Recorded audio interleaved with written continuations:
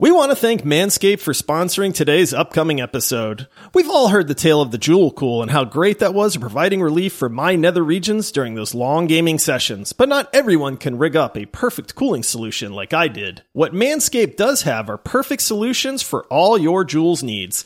Manscaped provides high-quality products for your grooming and personal care needs. What's that? You've never thought about personal care down there? Well, let me learn you a little. Their new Performance Package 4.0 is one heck of a deal. Inside this package, you'll find their Lawnmower 4.0 trimmer, Weed Whacker ear and nose hair trimmer, Crop Preserver deodorant, Crop Reviver toner, Performance boxer briefs, and a travel bag to hold your goodies. Well, the boxers are for your goodies. The travel bag is for the Manscaped goodies. Get 20% off and free shipping with code multiplayer at manscaped.com. That's 20% off with free shipping at manscaped.com when you use code multiplayer. Unlock your confidence and always use the right tools for the job with Manscaped. Now on to the show.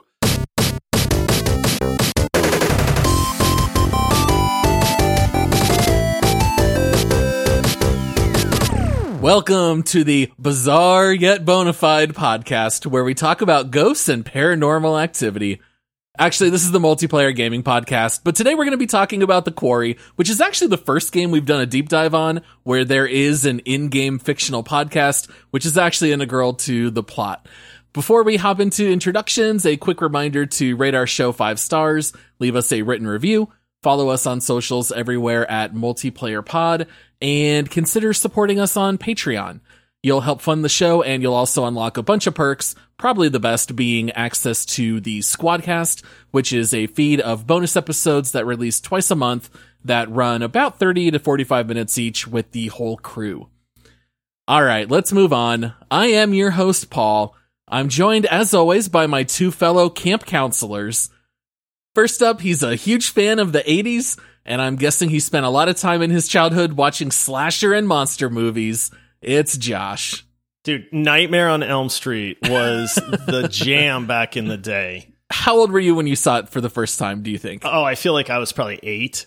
So way too young? Way too young, yes. I was terrified. Couldn't sleep. Was sure I was going to die in my sleep. But man, yeah. 80s had some great horror flicks. Definitely the peak of like that kind of movie. And then joining us, this game is probably up his alley because he hates first-person shooters, but I do know that he loves movies, so I'm thinking this might be a match made in heaven. It's Michael. I do love me some movies, and spoiler, there is some shooting in this game, and it's way too hard. Way too hard. Like, way too hard. Like, there's I lost somebody. A smidge of shooting. Yeah, and the 3 times I did it was a disaster, so I don't want to talk about it, and I don't appreciate you bringing it back up again. Wow, I can't wait till we break down how difficult the combat was in The Quarry. Yeah, all the combat. My Do I goodness. save my trolling of Michael for later, or can I do it now? Whenever. We'll troll me a lot in this one, but... Yeah, aiming that one shotgun with a giant circle in the middle of the screen is really difficult. Yep, it's really the shotgun fills the whole screen. I somehow missed. Oh boy. All right, well, before we jump into our deep dive here of The Quarry, Josh, you've got to review Someone Left the Show? It's review time. And since this show's going to go long, again, I'm just going to read one, and let's get to it, because this is another good review. And it comes in from Epic TXM, our buddy from Great Britain, and it's titled Very, Very, Very Good. And it says, this podcast is the best gaming podcast. I could not find any other good ones, and I don't think I'm going to listen to any others because this one is just so down to earth and good. And you didn't lie, the Discord has the best community. All the hosts are great and very active in the Discord, and they are great at describing the games and have given me a lot of amazing game recommendations. Thank you. Oh, what a great review. Thank you, Epic TXM. We really appreciate it. Yeah, Epic, that's awesome. I love that.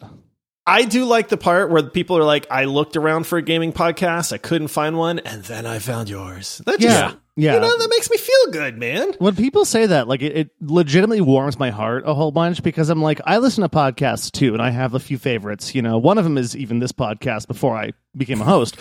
But it's funny because I hear that and I'm like, man, they're saying such nice things. Like, all we do is sit on here in front of a microphone and we talk to each other in this video and we just have fun. And you guys like it, and man, it feels so good to hear nice things. Thank you, Epic. That's awesome, man. Or yeah, we really do appreciate it. And, the Discord community is great. We love having people in there.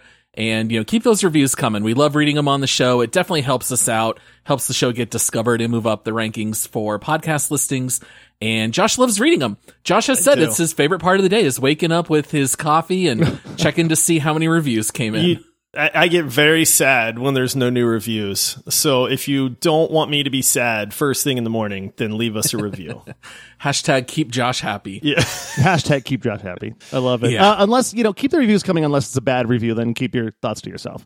Sure. keep the positive reviews coming. All right. Well, like Josh had mentioned, we are definitely going to go long. These deep dives have been very long lately, and I know that we're very excited to talk about the Quarry. So much to get into. So let's just go ahead. Let's transition. Let's deep dive the Quarry. And remember, whatever doesn't kill you will make you stronger. Okay, the Quarry released on June 10th, 2022, comes from Supermassive Games, who are the same people who made Until Dawn. They did the Dark Pictures anthology series, so they have very much lived in this space for a while. And here is the Steam description. When the sun goes down on the last night of summer camp, 9 teenage counselors are plunged into an unpredictable night of horror. The only thing worse than the blood-drenched locals and creatures hunting them are the unimaginable choices you must make to help them survive. And I do want to say right here that the Quarry is a rather short game. It can be completed anywhere from about 7 to 10 hours. So we are absolutely going to have to talk about some spoilers in this game, but we will start out spoiler free, and we will give you guys a warning when we actually get into spoiler territory. Yeah, I think it'd be kind of impossible to talk about this game without spoiling it, because it's not like we can go deep in the gameplay. What's the gameplay? Left and right stick on a controller. Yeah, pretty much. So, Josh, in case there's anyone who decided to listen to this episode and they actually don't know very much about the Quarry, what genre would you classify this as? And maybe what's a game or two that are kind of similar in gameplay style? Genre, I would call it an interactive simulator. Interactive movie. Interactive movie. Choose your own adventure movie, video game light type. Very genre. well put. Very Right? well put. I'm sure that's a genre. And then what was the second part? I got so deep into the mixing of genres there. Yeah, are there any similar comps? Is there anything that we've done a deep dive on, or anything we've talked about that's kind of similar? Well, I mean, we haven't done deep dives on them, but if you've ever played, Telltale's The Walking Dead is somewhat similar. In that, you're an observer to what's going on. You are a very minimal participant in these types of games. You're watching what's going on. Maybe you make a choice or two. Maybe you press a button or two, and that's it. But you're really just kind of in for the experience. One of our favorites, though, Paul, Heavy Rain, oft mentioned on this podcast, is very, very similar. Paul likes that. Yeah. Detroit Becomes Human, which I've never played, but I was going to say I know that's very similar. The Dark Pictures anthology, which I've never played. And then you've got Until Dawn, which I think was the previous entry from Supermassive Games. But yeah, so that's kind of what this game is and the kind of genre that it falls into. Yeah. Now, are you guys a fan of interactive movie games like this? Because I've made it known that I really love Heavy Rain. Heavy Rain absolutely for me is a top 15 game, maybe depending on the day, I might even put it in my top 10, but I was curious to know about you guys. Is this something that you tend to enjoy? I tend to really be drawn towards these games a lot, to be honest with you. My wife and I played Detroit Become Human a couple of years ago when it came out, and it's just kind of why I like it so much is it's a good marriage between my two passions when it comes to film and video games, but I don't have to really try super hard when it comes to rolling around and doing combat or anything like that. It's the exact opposite of Elden Ring, because there's little what are you doing? I'm walking around and making choices. And so I like them because it's a nice reprieve sometimes from playing really skill-based games, which sometimes can just get your heart elevated and you want to throw the controller through the TV like it's an old Wii remote or something like that. But instead I can just sit down and just kind of watch apparently an 8.5 hour movie and make choices. So yeah, pretty much with a little bit of a sprinkling of combat and maybe like a pinch of quick time events. So I feel like those are always kind of inevitable with interactive movies. They're going to make you mash that button while you're on the run or, whatever it might be. All right. And what about you, Josh? Do you tend to like these, or are they not really your cup of tea? It's very hit or miss. I loved Heavy Rain. Heavy Rain is phenomenal. I loved Telltale, the Walking Dead, that series. I had zero interest in Detroit Becomes Human because it looked boring as anything to me. I've had zero interest in the Dark Pictures anthology and, and some of these other ones. So I'm kind of with Michael in that I have to be in the mood for it. But I would feel like, I'm probably split like 50-50. It's either, yes, it's great, or man, it's terrible. And the lows are low. I feel like when they don't pull it off well, or there's foundational issues in the story, it can go bad very quick. Right. Oh, yeah. And when it's good, I think it's really good. Like, I think Heavy Rain and Until Dawn, for me, are the two that I consider the best. The Quarry here, we'll get into a lot of the details and provide a lot of our thoughts. Michael, do you kind of want to set the stage for us, like story-wise? Like, how does the game open, and what's the overall structure of the game without getting into any spoilers? I'm going to try to do the 90s movie voice. A questionable cop in a world that's nighttime and things... No, I'm not going to try that. Okay, so Max and Laura are driving down the road, right? And they run off the road because they see something in the road. They don't know what it is. I don't know what it is till my second playthrough, and then I see what it is. They roll off the road and they're like, hey, it's scary. It's nighttime. I think I see ghosts and stuff. Maybe, I don't know. And so then they realize that the truck is a little bit beat up. A cop comes by and says, do not go where you're supposed to be going, which is this camp, because there are these camp counselors. The camp starts the next day. We don't know when the camp actually starts. We know the counselors are supposed to show up the next day, but Max and Laura left a voicemail for a guy and wanted to show up early. And the cop is like, don't go. Like, really suspiciously, like, do not go there. Go to this motel instead. Don't go where you're trying to go. And so then, stuff kind of goes down. I won't even spoil it too much past that, but we leave Max and Laura alone somewhere. And then 2 months later is when the story kind of starts. We have 7 camp counselors saying goodbye to these campers, little kids and stuff, because there's this cute little teddy bear that's there, so you can assume they're probably like lower grade school age, something like that. And the 7 camp counselors are just kind of different personalities. And long story short, for a reason that I won't get into, you get stuck there overnight, which is a story decision on how you do that. But I'm not trying so hard not to spoil anything here, so I'm just not going to. But then all of a sudden, David Arquette, I almost said David Duchovny, because man, wouldn't it be great if David Duchovny was in this, because it's got supernatural stuff. Oh man, I wish David Duchovny that would have worked.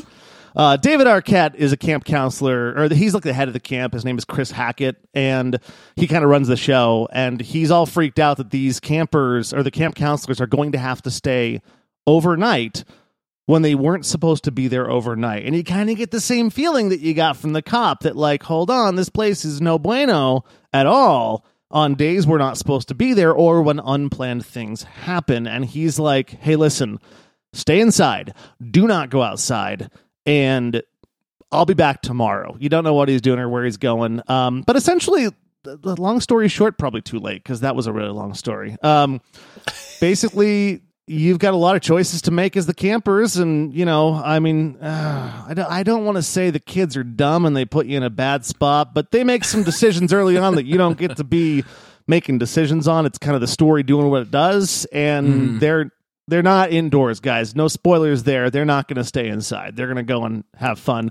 And so basically the next 8.5 hours of your life that you're spending playing this game with QuickTime events is going to be trying to keep these people alive because they made bad choices. And also, you're in a horror movie. You're going to do stupid things, and you're probably going to lose some people. So it happens. Yes. And in this game, famously, any character can survive or die. The game continues on no matter what. And so everyone's going to have a different experience. In some ways, the game is almost not really spoilerable, except for a couple of key things that you learn later in the game, like why is it unsafe to go outside? You know, these are all things that you'll learn over the course of the game. But I was curious to know how you guys felt about the 9 main characters. I found the names very hard to learn. I feel like I did not know their names really until halfway through the playthrough. But we've got Abigail, Dylan, Emma, Jacob, Caitlin, Nick, and Ryan, along with Max and Laura from the beginning. They definitely are trying to use some of the tropes of like horror movies. Like you have your, you know, what's supposed to be like your cute girl, and then you have your manly man, and then you have your like intellectual person, you have your comedy relief, you know, and that kind of stuff. And so I feel like there's girl. You're right. Yeah. I mean, yeah, exactly. You know, the cute innocent girl that, you know, whatever. And so I feel like the game's trying to like establish those. And some of the characters definitely are annoying. Some of them I find are pretty likable from the very beginning, but the gist of it is, and Michael touched on this, is that this is a horror movie / game. This is like, I love the Geico commercial where the girl's like, let's go. And everybody's like, let's run for the car. And she's like, no, let's go hide in this scary shed filled with chainsaws. Yeah. You know, and they're like, oh, that's a good idea. Right. And so that's kind of what you're going to get in this game a little bit. So you have to be ready for that like campiness and that kind of, you know, B horror movie-ish kind of feel to it. I think that's intentional.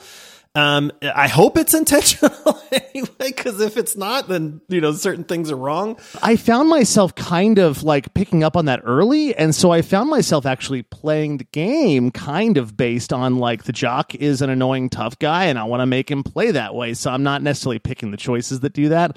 But that's only because I picked up on the annoyance early. And also I didn't want the annoying characters to live as long as my favorite characters, which will go into spoiler territory later on when I messed that up real bad. And then I think one thing that we should spend a little bit of time on is talking about the fact that the Quarry does not give you any manual save or load option. So this removes the ability to reload an old save and make a different decision in order to keep a character alive, or maybe you want to see how things work out differently. And so any decision you make in the game has much higher stakes than normal. It's almost like when you guys were kids, would you read like a choose your own adventure and you would always keep your thumb where you were and you would jump ahead to the next? And if you saw it was bad, if you saw it was bad, you'd go back, right? Right. Yeah. This basically removes your ability to do that. You just have to go with the flow. Whatever happens, happens. People might die. People might live. You may or may not find certain reveals in the game, but the story is going to continue no matter what. And I think that that is maybe the best innovation that they've brought to these kinds of games, because they don't let you reload to get the results you want. Yeah, and the thing about that too is that when you make the decision, you're still watching the movie. And when you make that decision, I found out, because I tried to game it a little bit, I tried to cheat. I may or may not have unplugged my PlayStation when I realized I'd made a bad choice. Oh, boy. It saved fast. Like when you make that decision, the game knows and it says, that's the decision you made, and it saves it. And then you're watching, you might not know that you made a bad decision. So just a spoiler there, you cannot unplug your PlayStation or your computer and try to. I wouldn't recommend doing that anyways, because it's a computer.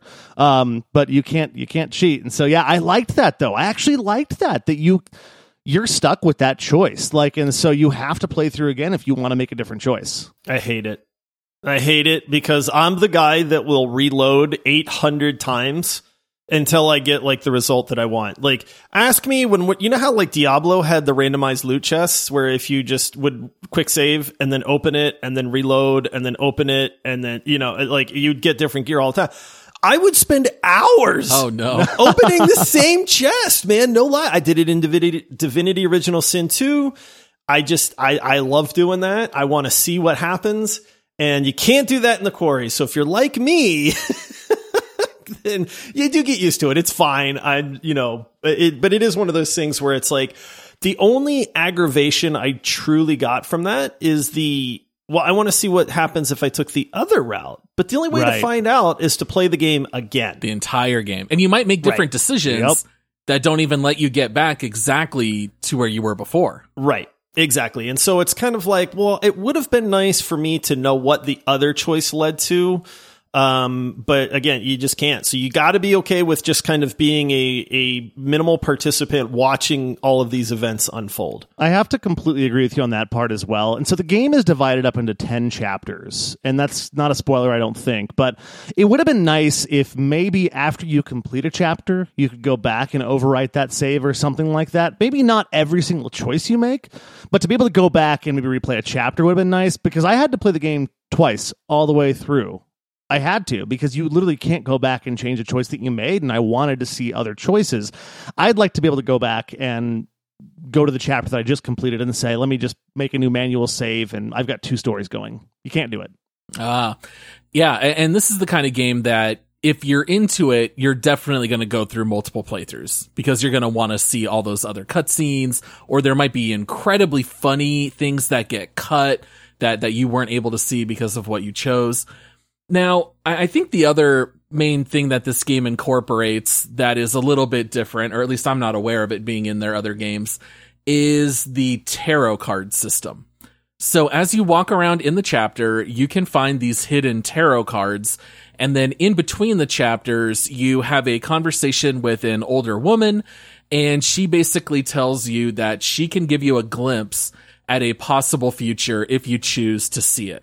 And if you say yes, then she gives you about, I don't know, a 1.5 second clip of something that might happen. So like one of my characters saw a certain event where there was a fire. And then as I go through the next chapter, as I'm faced with different decisions, I've always got in the back of my mind, oh yeah, there's a chance that a fire could break out in this chapter. So maybe I don't want to make this decision because that could be flammable, or something like that. Or maybe you want to lean in to whatever vision you saw. So their visions are not always bad. They're also sometimes good. And so I thought that was a little bit of an interesting wrinkle. Did you guys find that to be something that was helpful in the game, or something that took away from it? At first, when you meet that lady, like, it's a really neat kind of it's not a cutscene, it's just like a segue of the game or something like that. So I thought that was really neat. She was creepy. The area she's in is very creepy. And then it's like, tarot cards. She's kind of giving you glimpses and explaining what the cards are and that kind of stuff. And I was like, well, this is kind of cool. And then it becomes very repetitive to me, because it's like, she talks a lot and then she's like, well, you can take a glimpse. And it's like, oh, okay, well, let me take a glimpse. And it's like, I see something in the future where it looks like somebody's dying or falling out of a tree or something like that. And then it's like, okay, well, I do remember that. So then later on in the game, and I'm completely making this up to be spoiler free right now, but it's like, so later on in the game, it's like, oh, look, my guy's up in a tree. Maybe I don't want to make that decision because I saw into the future where somebody falls out of a tree. And so I think it definitely can kind of steer you in certain directions. The only issue I had with that is, did you guys ever find like more than one tarot card? Yes. Oh yeah, I found 3. I found 3 one time, and I was like, man, she's going to talk for like an hour now. Well, but you only get to pick one. Yeah. And so it's like you're almost punished for doing good by finding multiple tarot cards, because I'm like, oh, I'm going to get 3 cutscenes here. And then she's like, well, you only can pick one. And I'm like, but I found 3. And she's like, but you can only pick one. And I'm like, this is stupid. Don't do that to me. Yeah, I feel like the multiple tarot cards is really just for completionists, where it's like, okay, we know there's like 21 tarot cards or whatever in the game. You can collect them all, but you can't ever get multiple clues. And so, yeah. And then also about the clues, though, is you don't know if they're good or bad. Because there was a couple clues where I got that, and I'm like, I want to avoid that happening. And then it turns out that I accidentally did the thing that happened in the tarot card, and it actually was a good thing. It looked bad from the clip, but it actually was what saved one of my characters, and I thought something worse went down.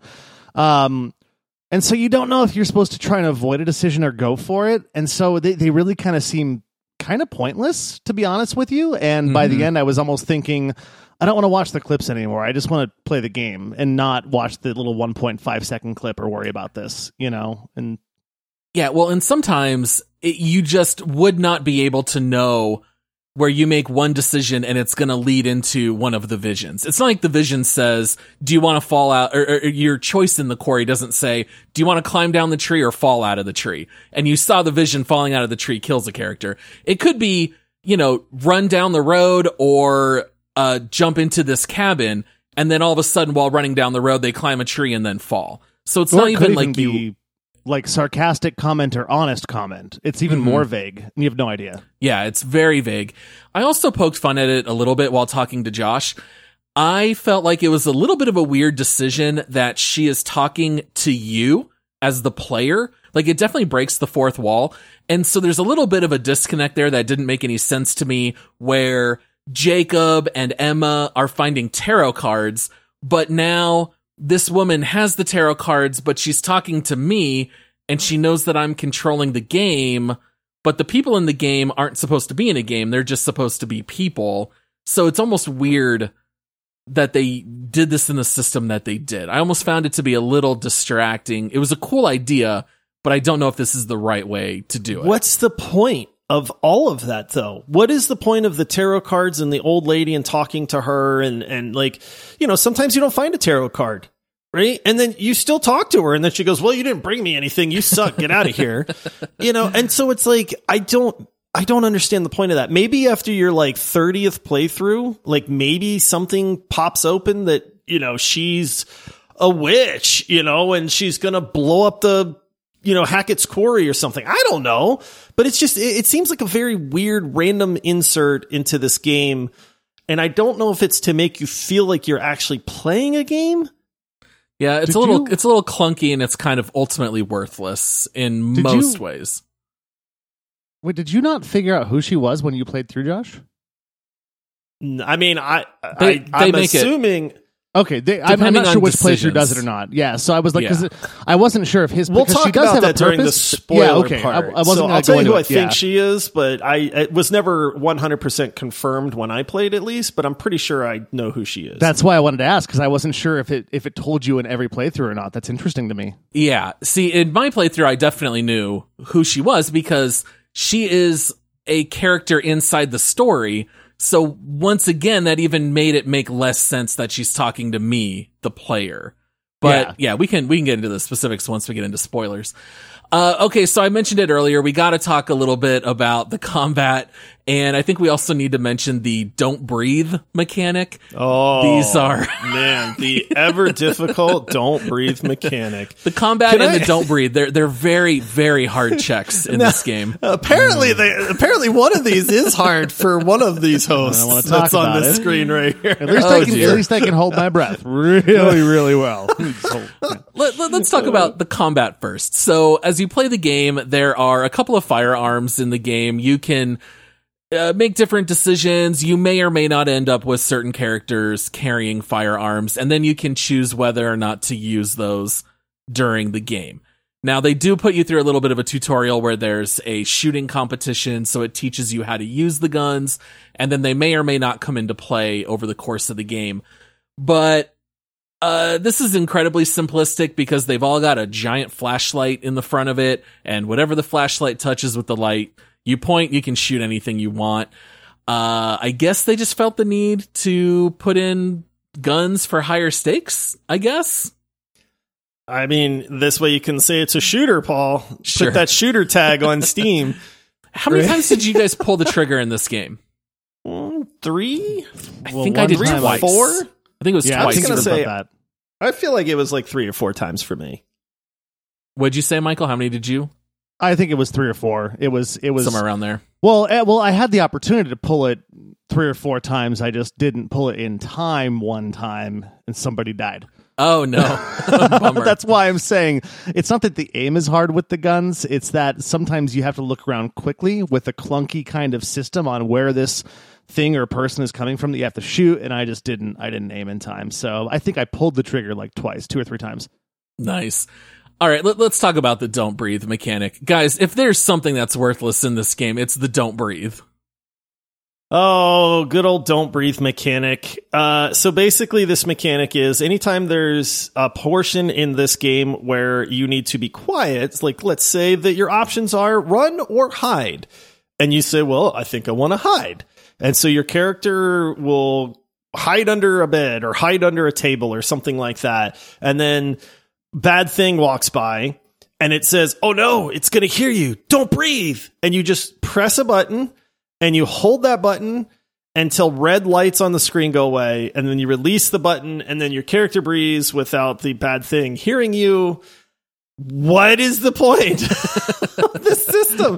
Is it to build tension? I guess. Because I think it's to build tension, but there's really not much tension in just pressing spacebar until I don't press spacebar. Yeah, because the screen gets all red. So it's like, it literally tells you, press and hold this button. And like you said, when the lights disappear on the outside of the screen, then you just let go. So I think it's just to make you feel interactive, holding your breath, but it's not like anyone's failing these checks by accident. No, I kept thinking it was going to try and trick me. Like I kept thinking like it's going to go away, the little red light, it's going to go away early, but then it's going to come back right when I release, and it just never happened. It's literally just hold it down for, 20 seconds it felt like? It was really long. And then you had to let go. I feel like the developers of the game were just like, hey, you know what? We only have 146 total QuickTime events in this, so we need to add another mechanic. Let's just do a don't breathe where you just push a button. That sounds good. Let's make it not a movie. Let's make it a game. Dude, why did they not just use your microphone?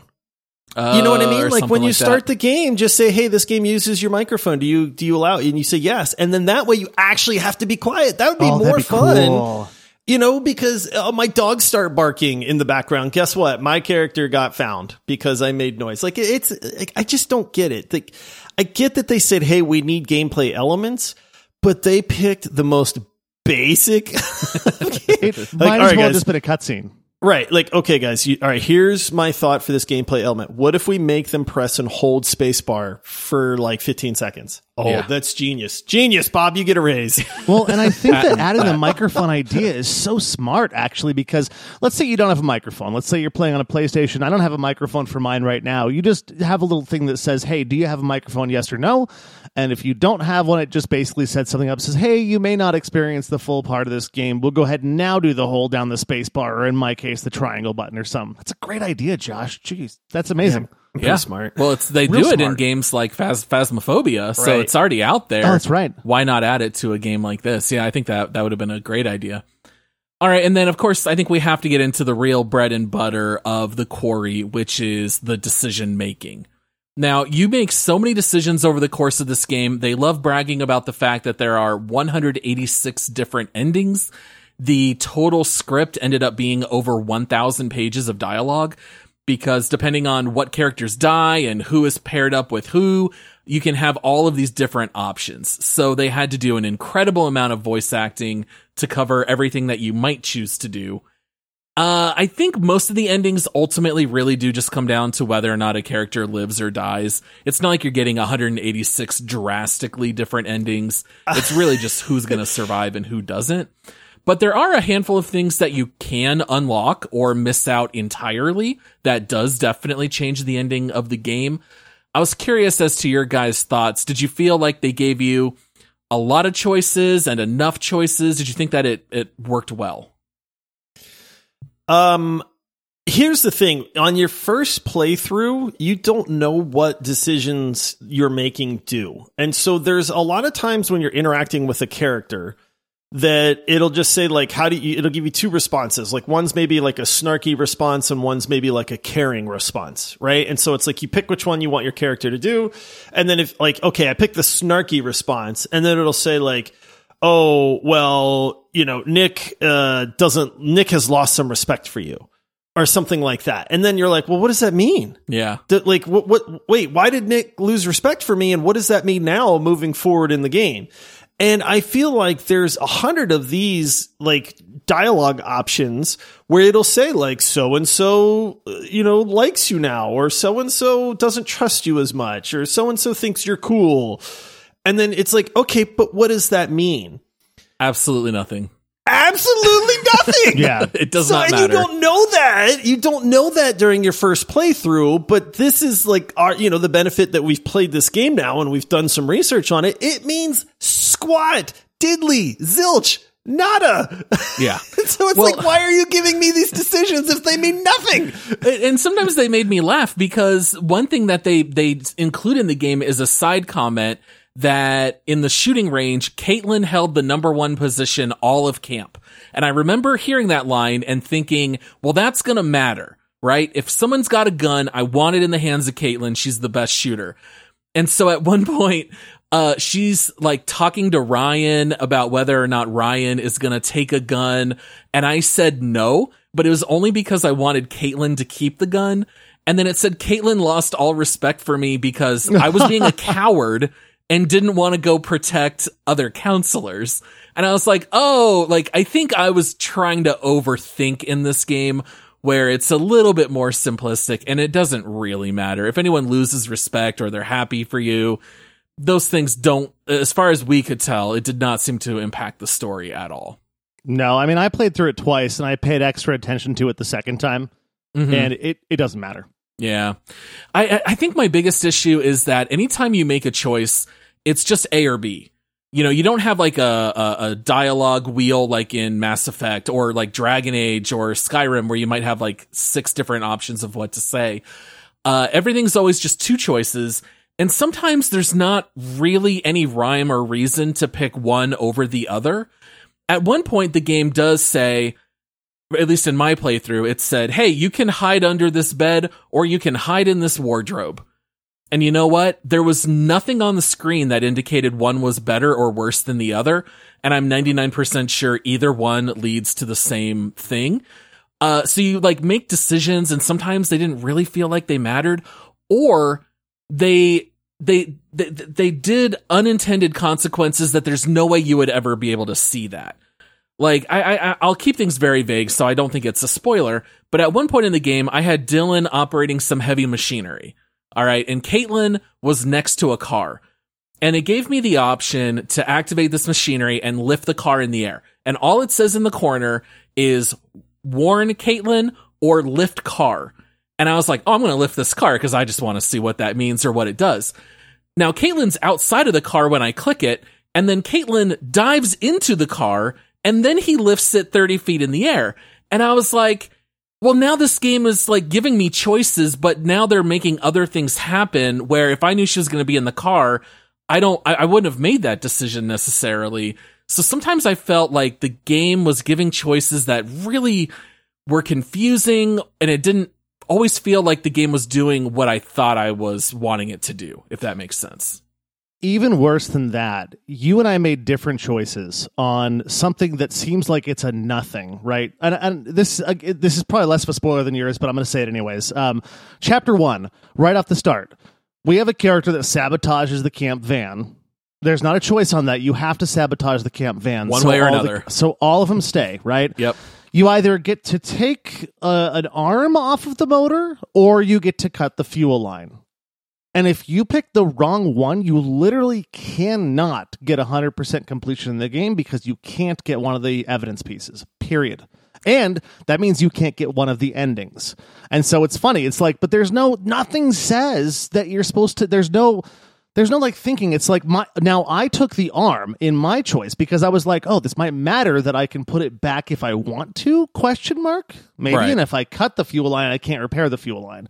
And so I did that choice, but that's the only logic involved. And the game doesn't follow logic either because there's other choices like what you said where it's like, well, you could have picked up the car, she could have dove on her, you could have crushed her with the car on accident because it's just the choices the game makes. The issue with the choices is it's like I want the trolley choice, you know, where it's like, I want the choice where it's like, hey, I can pull the lever and I'm responsible for one person's death, or I can do nothing and then other people, like more people will die.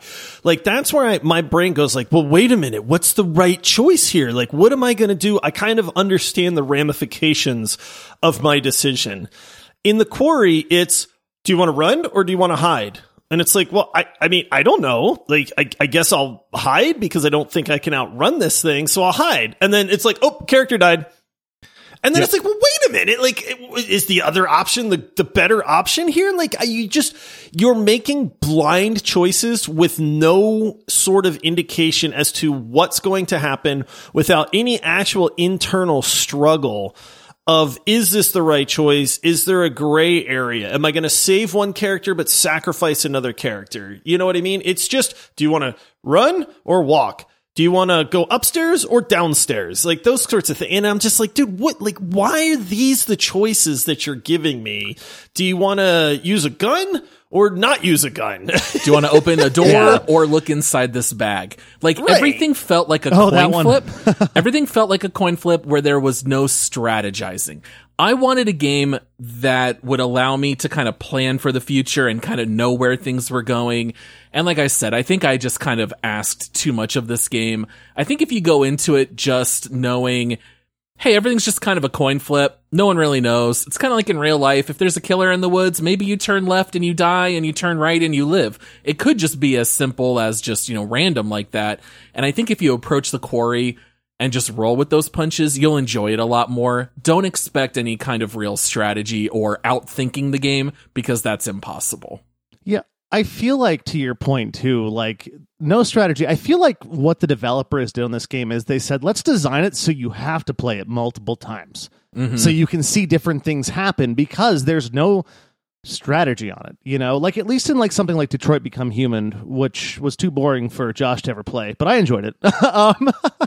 It's like at least like you could see a point to what you're doing, and also you like had a goal. Like it was like, hey, if I make this choice, I'm gonna have to have some harder quick time reactions that I have to do, but if I get through it, I save this person and I don't have to deal with a random dumb luck thing. Whereas I think the quarry is just designed to say, you know what, let's just make it so random because people just want to play through it like 3, 4, 5 times. That's not the way it works. All right, well, let's take a break and hear from one of our sponsors. Hey squad, today we're doing our deep dive of the quarry, which, is a place where you collect rocks and marble and stuff.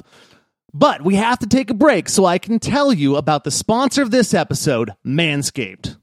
Manscaped is the way I take my body, specifically my man hair, to the next level. Like Michelangelo shaping a marble statue, I chisel myself using Manscaped products. The Lawnmower 4.0 can manipulate your shadowy regions like no other, as it does mine. This is a 4th-generation man trimmer by Manscaped that features a cutting-edge ceramic blade to reduce nicks thanks to their advanced skin-safe technology. It's also waterproof and has a 400K LED spotlight that you need for a more precise shave. The Lawnmower 4.0 will leave you looking cleaner than Venus de Milo's arms, in a good way. The Multiplayer Gaming Podcast is proud to be partnered with Manscaped to give you an exclusive deal on your personal grooming products. Use the code MULTIPLAYER on manscaped.com today to save yourself 20% on products. And since we are an international podcast, free worldwide shipping from the amazing Manscaped line. That's code MULTIPLAYER on manscaped.com. You don't have to mine through a quarry to make your monolith the most amazing one of all time.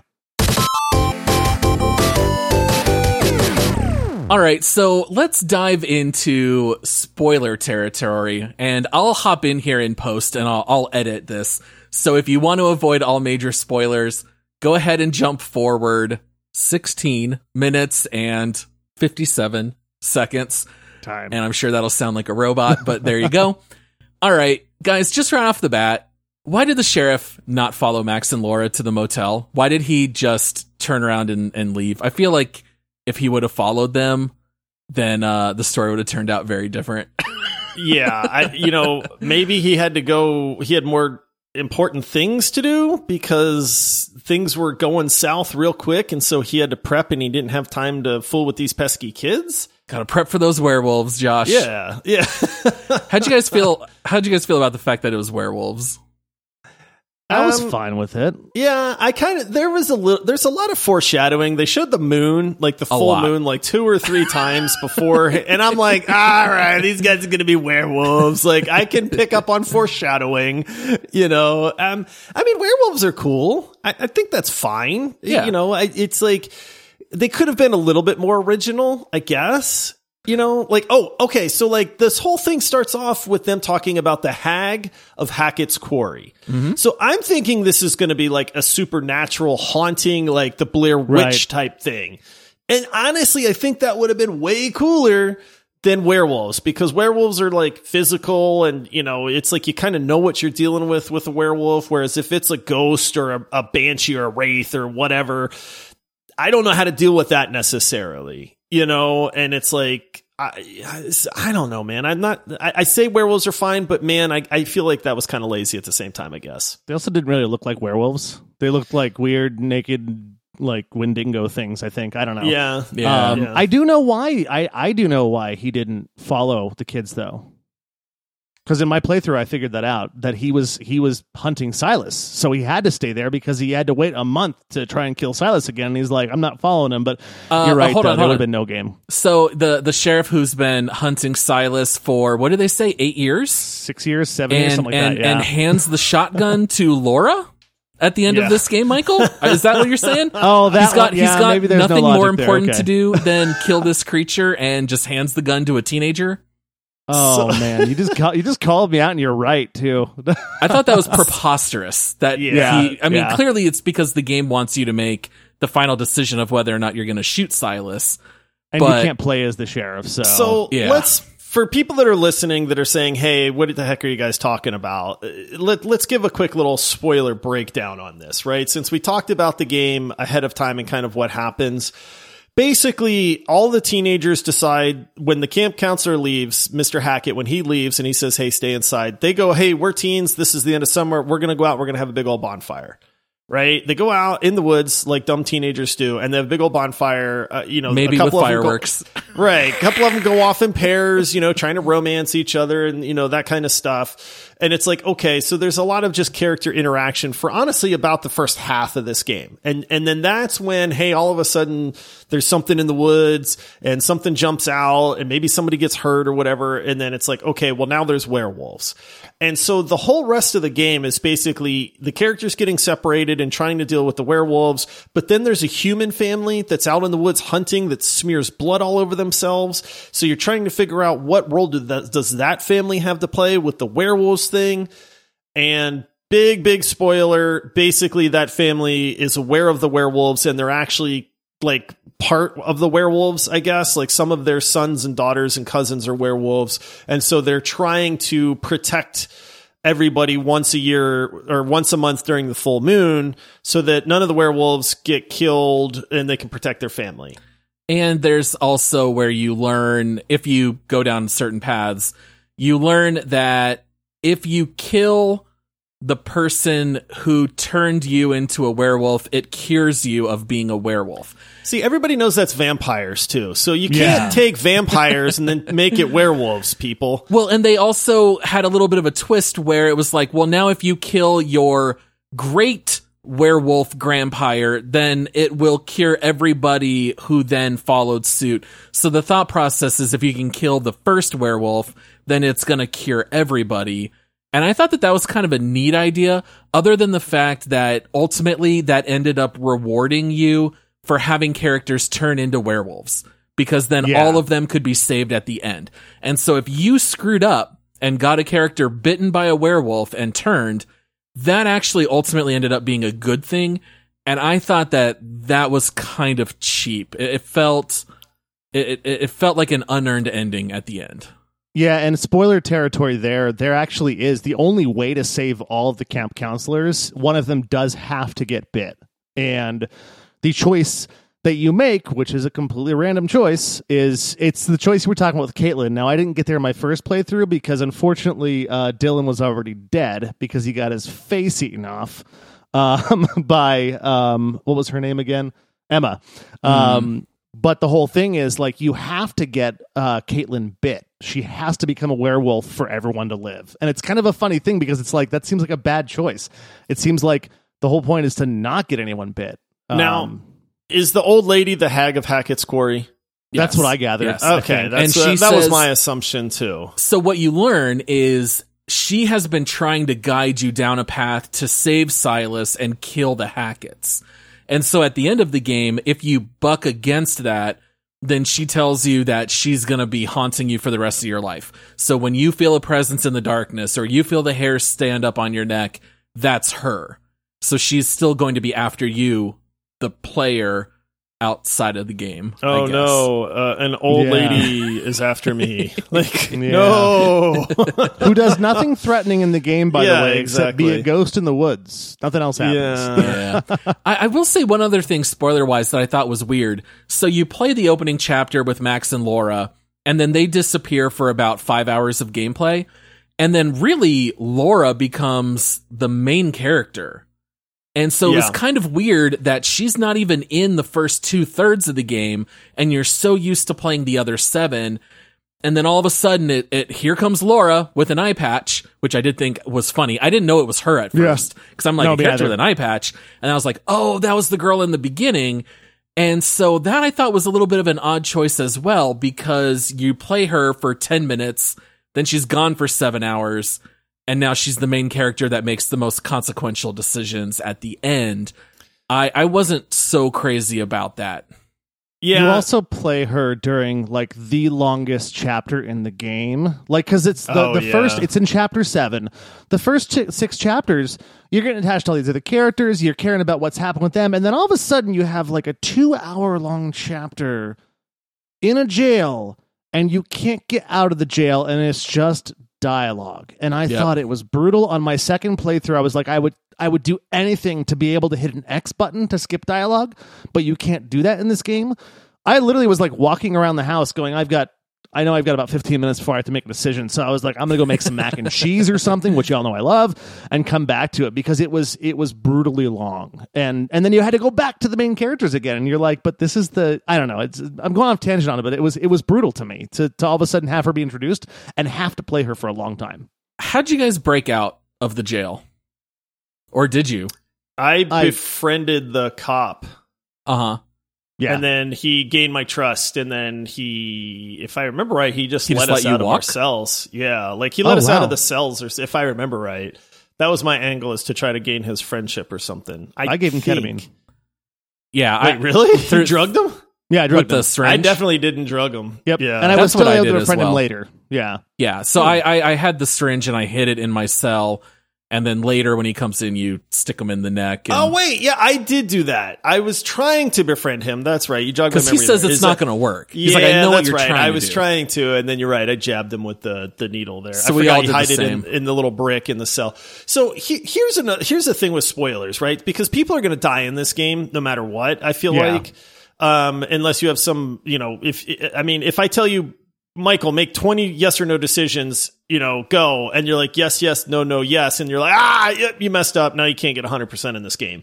But when people die, they die in phenomenal fashion, man. Oh, Like, that was this good. is yeah. where the horror part, I mean, we're talking werewolves and stuff like that, but this game does not shy away from the gore when somebody actually does die.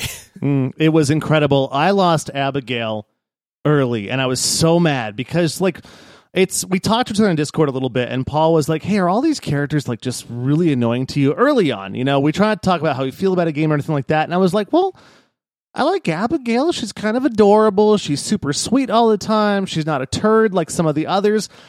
When she died, dude, which there's like 9 different ways each character can die. So in my situation, she got her head ripped off, like straight up, like bitten and then ripped off, By and then her Werewolf head Nick? goes. Yep, Werewolf Nick. Yep, because I Same. didn't shoot him. Same for me. And her head slides across the ground, and the look on her face is like this look of terror. And I'm like, that was brutal and awesome and horrible. Yeah. It was Yeah. great. I shot the mom of the Hacketts. I shot her face off. Oh, that's right. And like literally, it's like all you see is her skull and her teeth, and then like face just blown off. And I was like, "Whoa!" Like, And you see it for a okay. long time too. Like they're Yeah. talking over her for like 2 minutes, like in just this disgusting Yeah. skull face thing. So it's goofy because a lot of the horror is like the threat of horror, but then when it happens in spectacular, gory fashion, which is I thought was an interesting change on like how the rest of the game was. And the first time it happened, I was like, whoa, okay, like that was brutal, man. And that's exactly the same in Until Dawn, where it's a lot of talking and exploring, but then when a death occurs, it's very gory, very, very over the top. Yeah. Yeah, any other parts of the story that you guys found interesting, or any spoilers, any character deaths, anything you wanted to talk about? Did you guys end up with the silver bullets while inside the house at the end? Because I did not. I read later that if you don't break into the cabin in the beginning, that you can't end up with the silver bullets and bolt guns. You didn't break into the general store? Well, I'm talking in the very beginning when Abigail's bags are locked up inside the cabin. Did you break in? Yeah, I did. See, I did not. Yeah. And if you don't break in, you will never find that set of silver bullets. You will only have one set from the sheriff. So when I was running around at the end of the game with Dylan, who was still alive, and Caitlin, both of them died no matter what choices I made because they did not have silver bullets. Yeah, supposedly there is some way, because I looked up a lot before my second playthrough, because I was like, I'm a completionist when it comes to games. I want the achievements on my PlayStation. So I'm going to look up like the quote unquote most optimistic path, or the most optimistic ending, most optimal ending. Whatever, words are hard. We've talked about that. The whole point of it is that nobody agreed on the most optimal ending. Like, the best ending is everyone lives, but they go to jail. The best ending is everyone lives except for one person who has to die, but the camp counselors don't go to jail. It's kind of funky, but supposedly there is a way that you can all live and not break into the cabin, but nobody's found it. So maybe there's a 187th ending out there where you don't do it and everyone lives. But if not, like, from what I can tell, if you don't make, and that's kind of what you were talking about, Paul, earlier, with like, you don't get to make actual choices in the game. It's kind of a random choice. Like, you're thinking, I shouldn't break in this cabin.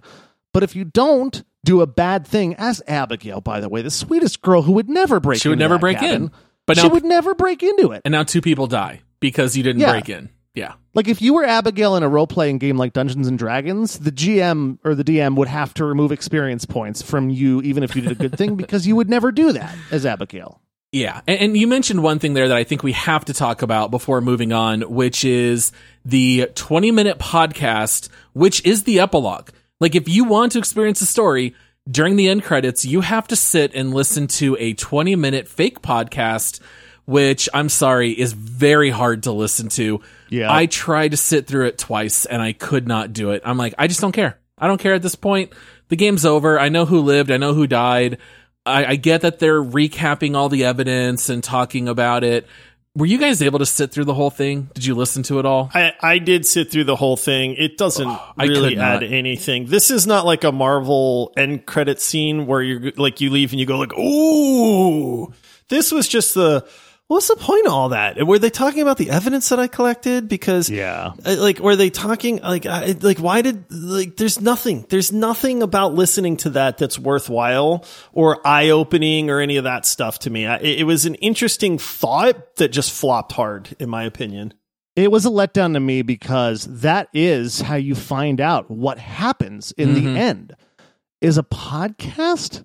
I can't see it. I don't know. So all these choices that I made in both my separate playthroughs equal a different podcast, and different things happen on the podcast. And I'm sorry, I love podcasts. You're all listening to one right now, and we appreciate you all listening to this. But in a video game, like, podcasts that talk about video games, awesome. Podcasts that tell me the end of a game in a game, not awesome. Yes, completely agree. Until Dawn did this so much better. During the end credits, do you know what you get to see?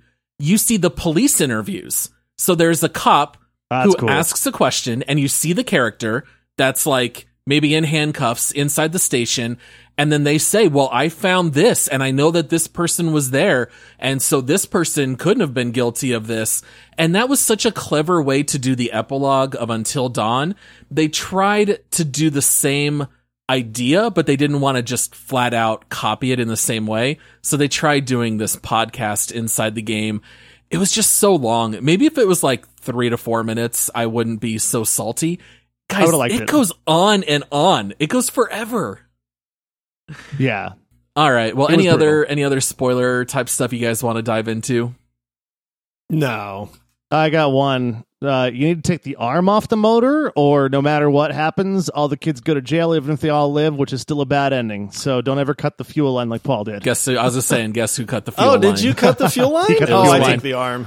So if you do that, then is his name Jacob? Jacob. Yeah, Jacob never goes swimming down deep in the lake and never finds the bloated body, which is the chapter 3 evidence. And if you don't do that, because the only way to avoid prison if they all live only, there's you can kill one and they don't go to prison or whatever, I guess. I don't know. But the only way to get the perfect ending is a random choice again. You take the fuel arm, or not the fuel arm, but you take the little arm. What kind of arm was it? Distributor cap arm? Whatever it was.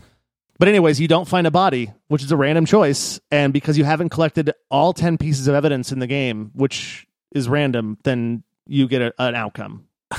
Did you guys, in your playthrough, did Max end up wearing Emma's clothes?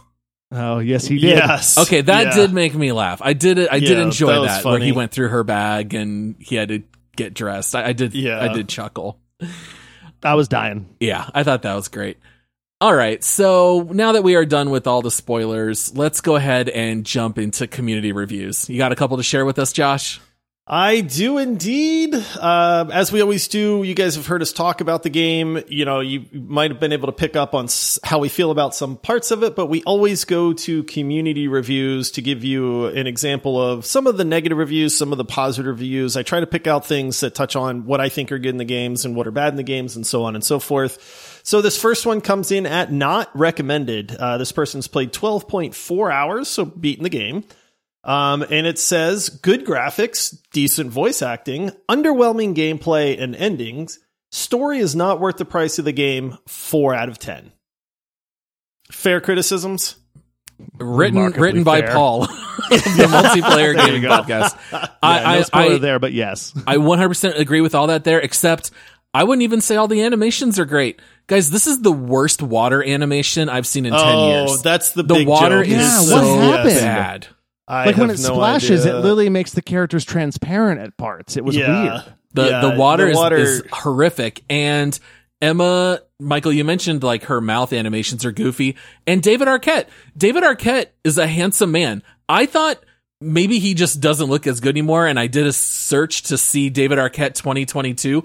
He is so bloated in this game. He looks like he's been like a dead body floating in the river for a full 24 hours. I thought some of the animations were very goofy, but everything else looks fantastic. I didn't understand why a couple of those things looked so bad. Yeah, well, it is weird too because some of the characters were animated perfectly. Like Caitlyn the whole time. Yes. Flawless. But Emma's mouth and David Arquette's eyes, it's almost like completely separate teams did the animations for these characters. And some of them were like paid a lot, and some of them just didn't do the same job, the same quality. Or ran out of time. Okay, next one, 41 hours on record. So this person has played through multiple times. Wow. This is recommended, and it says, I have never been so determined to discover the variety of routes a game has to offer. A bit on the cheesy side with a healthy dash of cliche horror tropes that stole my heart. Do wish there was more development to the characters, but the idea of some of them dying hurts my heart, my little heart, nonetheless. Right. If you like playing the same game 18 times and being forced to listen to every conversation without the ability to skip them 18 times, then this game is probably for you, like it was for this person. Yep. A dialogue skip button would have made a world of difference, or a chapter select, or something like that. So, all right, this next one is not recommended. 9.5 hours on record. I wish developers were held accountable for high-price, horrible games like The Quarry. I was very excited about this release. However, the game itself is a virtual walking simulator. The QuickTime events are few and far between, and there is literally no gameplay when you have free movement aside from examining items. That is, unless your definition of gameplay includes narrowly missing that pesky tree branch or avoiding that extremely dangerous step on the flight of stairs you are ascending. If you've played Detroit Become Human, where QuickTime events were intense and there was plenty of gameplay and the story was moving, this game is the exact opposite. Dude, I want to talk about that for a second. Heavy Rain also, I think, handles QuickTime events so well. They sometimes are flying at you. And if you miss one, it's awesome. Like I remember in my playthrough, Madison, she gets drugged by this really creepy doctor and he tries to kill you down in his basement. And at one point he swung a giant axe at me and I missed the QuickTime event and he sliced my belly. And the entire rest of the game, she had a giant gash on her stomach for the entire rest of the man. playthrough. So it was like the QuickTime events were actually challenging, and it didn't even necessarily mean you would die, but it had all these little details that really made the game feel much more complex. Whereas in this one, every QuickTime event is mash the exact same button or just press left, right, up, or down. Like they're not and they're challenging. insanely forgiving. Yeah, Yes. you don't have to have like good reflexes for these, or like know your keys by memory or something like that either. So Yeah, they're a I little legitimately too don't think you can ever miss a QuickTime event. And it's funny because you brought up Detroit as well. It was too hard sometimes, but it was more enjoyable because it's like you would have to do this in real life, is make a quick decision, make a quick move. This one was like, it's giving me like 5 seconds to push up on the right thumbstick. Yeah. Okay, I did it. all right, and then this last one is recommended, 19 and a half hours on record. And it says, some really awkward and cringy conversations and characters, a rushed ending, lacking story, de novo, unnecessary third-party launcher, a $60 price tag, and the monster transformation looks unironically like Morbin time. Probably the worst Supermassive game, but still fun if you're a fan of their games or if you pick it up for $10 or $20 tops, but $60 is insane. Just be clear that you're essentially watching a 10-hour-long B-movie, but with replay value, with little interactivity and some more or less important choices. Otherwise, you're better off just watching it on YouTube. I totally agree with that as well. The $60 price tag is quite hefty for this kind of game. It really is. I will say that the majority of the negative reviews had that exact complaint. I paid $60 for this game. And, if it was $10 or $20, maybe I'd feel differently, but at $60, I feel like I was robbed. Yeah, it can be very enjoyable, but it's definitely not the most bang for your buck. Yeah. Okay, so that's what the community thinks. We now have to guess what we think the overall rating of The Quarry is on the Steam scale of 0 to 100. Who won last time? I think it was Paul. Me. I won. All right, Paul. So you're up first. Scale of 0 to 100. What's your guess? Dude, I'd believe you if you said 70 or 92. Like, I think it could be anywhere in between this. I really have no idea. I'm going to say 81%. Oh, that was exactly what I was thinking. Is it really? 81? Like, straight up, I was like 81. I'm going 81. I thought of it last night. Oh, that's funny. Crazy. Well, Michael, since he stole your guess, what are you going? I'm going to take the lower. I'm going to take 80. Good, all because right. I picked 82. I actually wrote down 82%. Wow. I really Guys. did. I really did. We're sorry, Boo. Paul. So the actual is 78%. So Michael wins. Whoa, we were all so close. We were all very close. It's a mediocre game. It's a mediocre rating. It's so Michael gets to introduce this next segment. Yeah, Michael, you did win this one once. I believe it was actually your very first deep It was dive. my very first time. Yep. And I did not know what I was doing. I tried to be funny and it didn't work. But I didn't prep anything, but I'm going to get this right. Here we go. Take us into that next segment. Let's hit that music. Hey, Laura. I'm Sheriff Travis Hackett, and I'd like to follow you back to a motel, but I've got 2 important things to do right now, and if I did, you would not be able to play this game. Very, very nice. Sorry. That's all I had. I'm just like, that was creepier than anything in this game, man. All right. So this segment here is called Make Love, Marry, or Murder. Each one of us gives this game our own individual rating. Is this game marriage material? You should pick it up. You can get a ton of hours out of it. Is it make love, where maybe it's fun for a short amount of time, but not marriage material? Or is this a game that you should stay away from and murder? Should I go first? I feel like my opinion on this is probably the most obvious. Paul. yeah. It's murder. I'm sorry. I that's not to say that it wasn't fun. I really enjoyed certain parts of this game. It's not a bad game. It's not bad at all.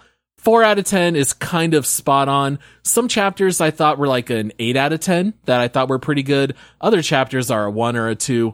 Ultimately, in the end, your choices, your choices matter, but you don't know what choices you're making. Like, that's ultimately what I think fails the hardest in this game. And when you don't really know what you're doing, you're flying by night. It's a short game. It's a full $60. Go watch it on Twitch. They have Twitch parties where you can vote on what choices to make. And guess what? They don't matter anyway. It's all random. Just go watch someone on YouTube or on Twitch and save yourself the $60. All right. So I'm with you in a lot of ways, Paul, but I'm going to give a public service announcement. All right. This PSA comes from Josh.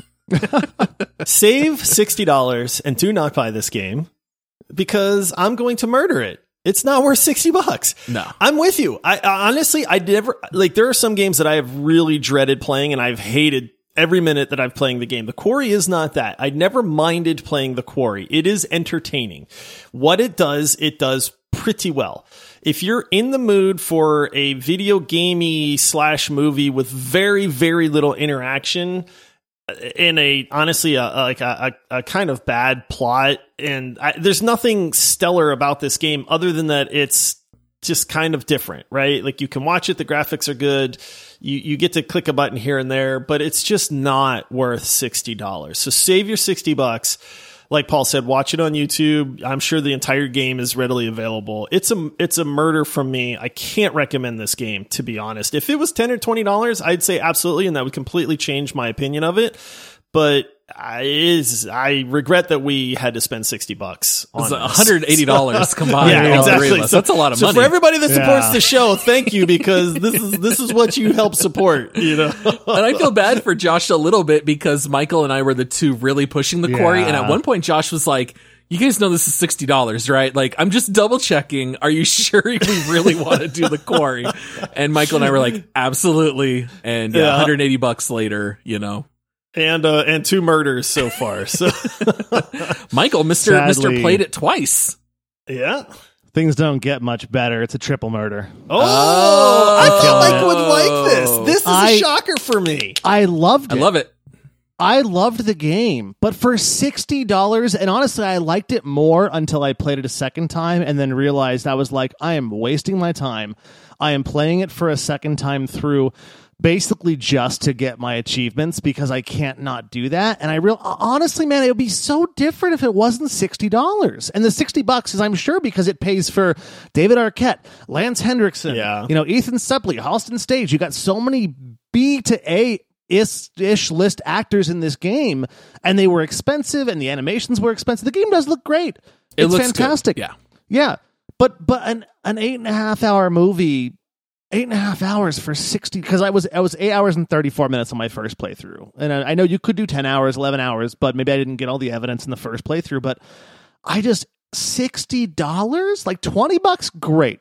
I'm going to make love to this game for $20 because I think it's worth a playthrough. It is fun, but for $60, it needs to change a lot on it. You know, we need to actually have decisions we make that actually matter. Better QuickTime events. Don't make me hold my breath for crying out loud, because the breath holding thing was just dumb and a waste of time. And it just didn't have enough. And then also, like Paul said, some of the animations felt really not cooked all the way and were just weird, like bloated David Arquette. And so as much fun as I had with this game, for $60, it's a murder. There's not even I don't even have to think about it. Triple murder. This might be a hot take. I think this game might be better in movie mode, where you don't even make choices. The choices ultimately made me more mad than the benefit they provided. If I had just sat back and put it on movie mode and just watched it as a 9-10 hour movie, I think I would have liked it more. Well, you know what was more of a kick in the pants to me was at the very end. After you play through once, you can go back and do chapter select, right? Only so after you can go back and make different choices, but you can only do it once. If you pick chapter 2, chapter 3, chapter 8, doesn't matter. Chapter select goes away. And unfortunately, I went back to chapter 3 and had to play all the way through again, basically, because it doesn't let you go back and chapter select again, which was way worse. But yeah, I think you're right. Movie mode would be a lot of fun. And you get to pick, like, does everyone live or does everyone die? I might actually go back in a year and watch the movie mode one where everyone dies, because I don't think I could accomplish that on my own. That's got to be hard to do, to kill everybody. It'd be fun to see how it happens. Yeah.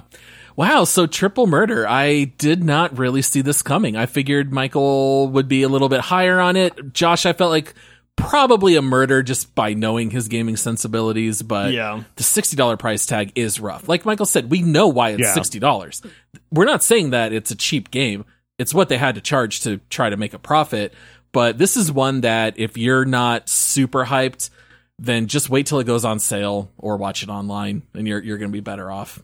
If it's $20, go pick it up. You'll have a great time for 8.5 hours. That's Sure. it. Yeah. Sure. Yep. All right, well, let's go on to our last segment. Let's go to the leaderboard and see where this game stacks up.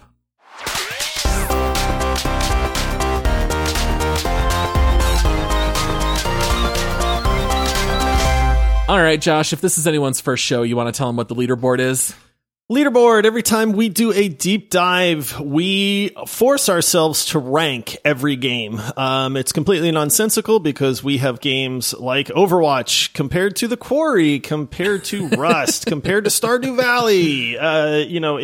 We get it. We do that on purpose because, hey, who doesn't like a little bit of weirdness in their game rankings sometimes? So we have covered so far 74 games. This will make number 75, assuming that Paul has updated the leaderboard. Yeah. I've been known to miss a few in the past. Disclaimer. It is, it is updated. So we have to figure out where on the leaderboard we want to cumulatively rank The Quarry.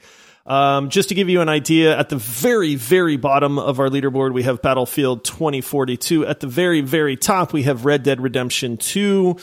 Somewhere-ish around the middle, we have games like, A Way Out, Raft, Borderlands 3, Deathloop, Tiny Tina's Wonderlands. Games that are, all right. But what are you guys thinking on this one?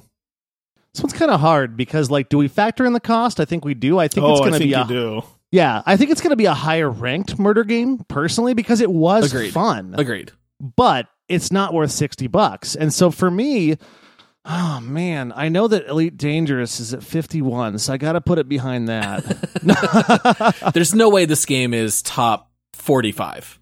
I say zero chance. I have the perfect spot, in my opinion, because there's a game that reminds me very much of this game that I had about the same level of fun playing, and that's a game called 12 Minutes, which I found to be very, very repetitive. I liked 12 and Minutes. didn't like a whole lot. And The Quarry, I feel, is very similar in my brain, where it's like, it's not a bad game. I get that there's probably people out there that'll enjoy it. It's just not my jam. And so for me, I would put it right at number 59-ish, give or take a few spots. That seems to be my kind of target area. I'd put it slightly higher. I would put it above 12 Minutes, Payday 2, Monster Hunter World, Phasmophobia, and It Takes Two. So I was thinking like 55-ish, but I'm 55? definitely in the same range as you, Josh. Okay. I mean, I'm not opposed to any of those. So yeah, what about in you, that range. Michael? Yeah. Yeah, no, I think that's a perfect landing place for it. Caveat there being for now, because when this game does eventually become $20, I think when we review this every once in a while, because we do have episodes where we review our leaderboard, I think it's going to crawl up a little bit. But right now, I just can't recommend someone pick this up over even like Tiny Tina's Wonderland, which is what, $40? I would play 60, Tiny Tina's over The Quarry. I would play Tiny Tina's over The Quarry Yeah. for sure. And so I think 55-ish, somewhere in there, is where it needs to be. And I guess It Takes Two, again, being a game that's not... Oh, I'm thinking of what was the other It Takes Two game? You're thinking of A Way Out. The Way Out. Okay, well, I'm thinking of that. Because it's kind of funny, because that's like a similar type where you just make quick decisions, except the decisions actually matter. 55, somewhere in that range. I'm happy with either one of your rankings, because I just can't recommend the game for $60. All right, what are you thinking, Josh? I would rather play Phasmophobia if we're just going to group it by genre, which is horror. Phasmophobia to me is much more fun than The Quarry is. So I'd put it one under Phasmophobia. Boy, people that like Monster Hunter World are going to hate us, dude. I don't care. Because it's Bring it bumping on. it down. I hated that game. Hate it. I mean, I would put it just below Phasmophobia. 57 Sure. would be ideal for me, but I don't have a strong feeling either way. Let's lock it in. Does that, All right, that good work with for you, that, Michael? yeah.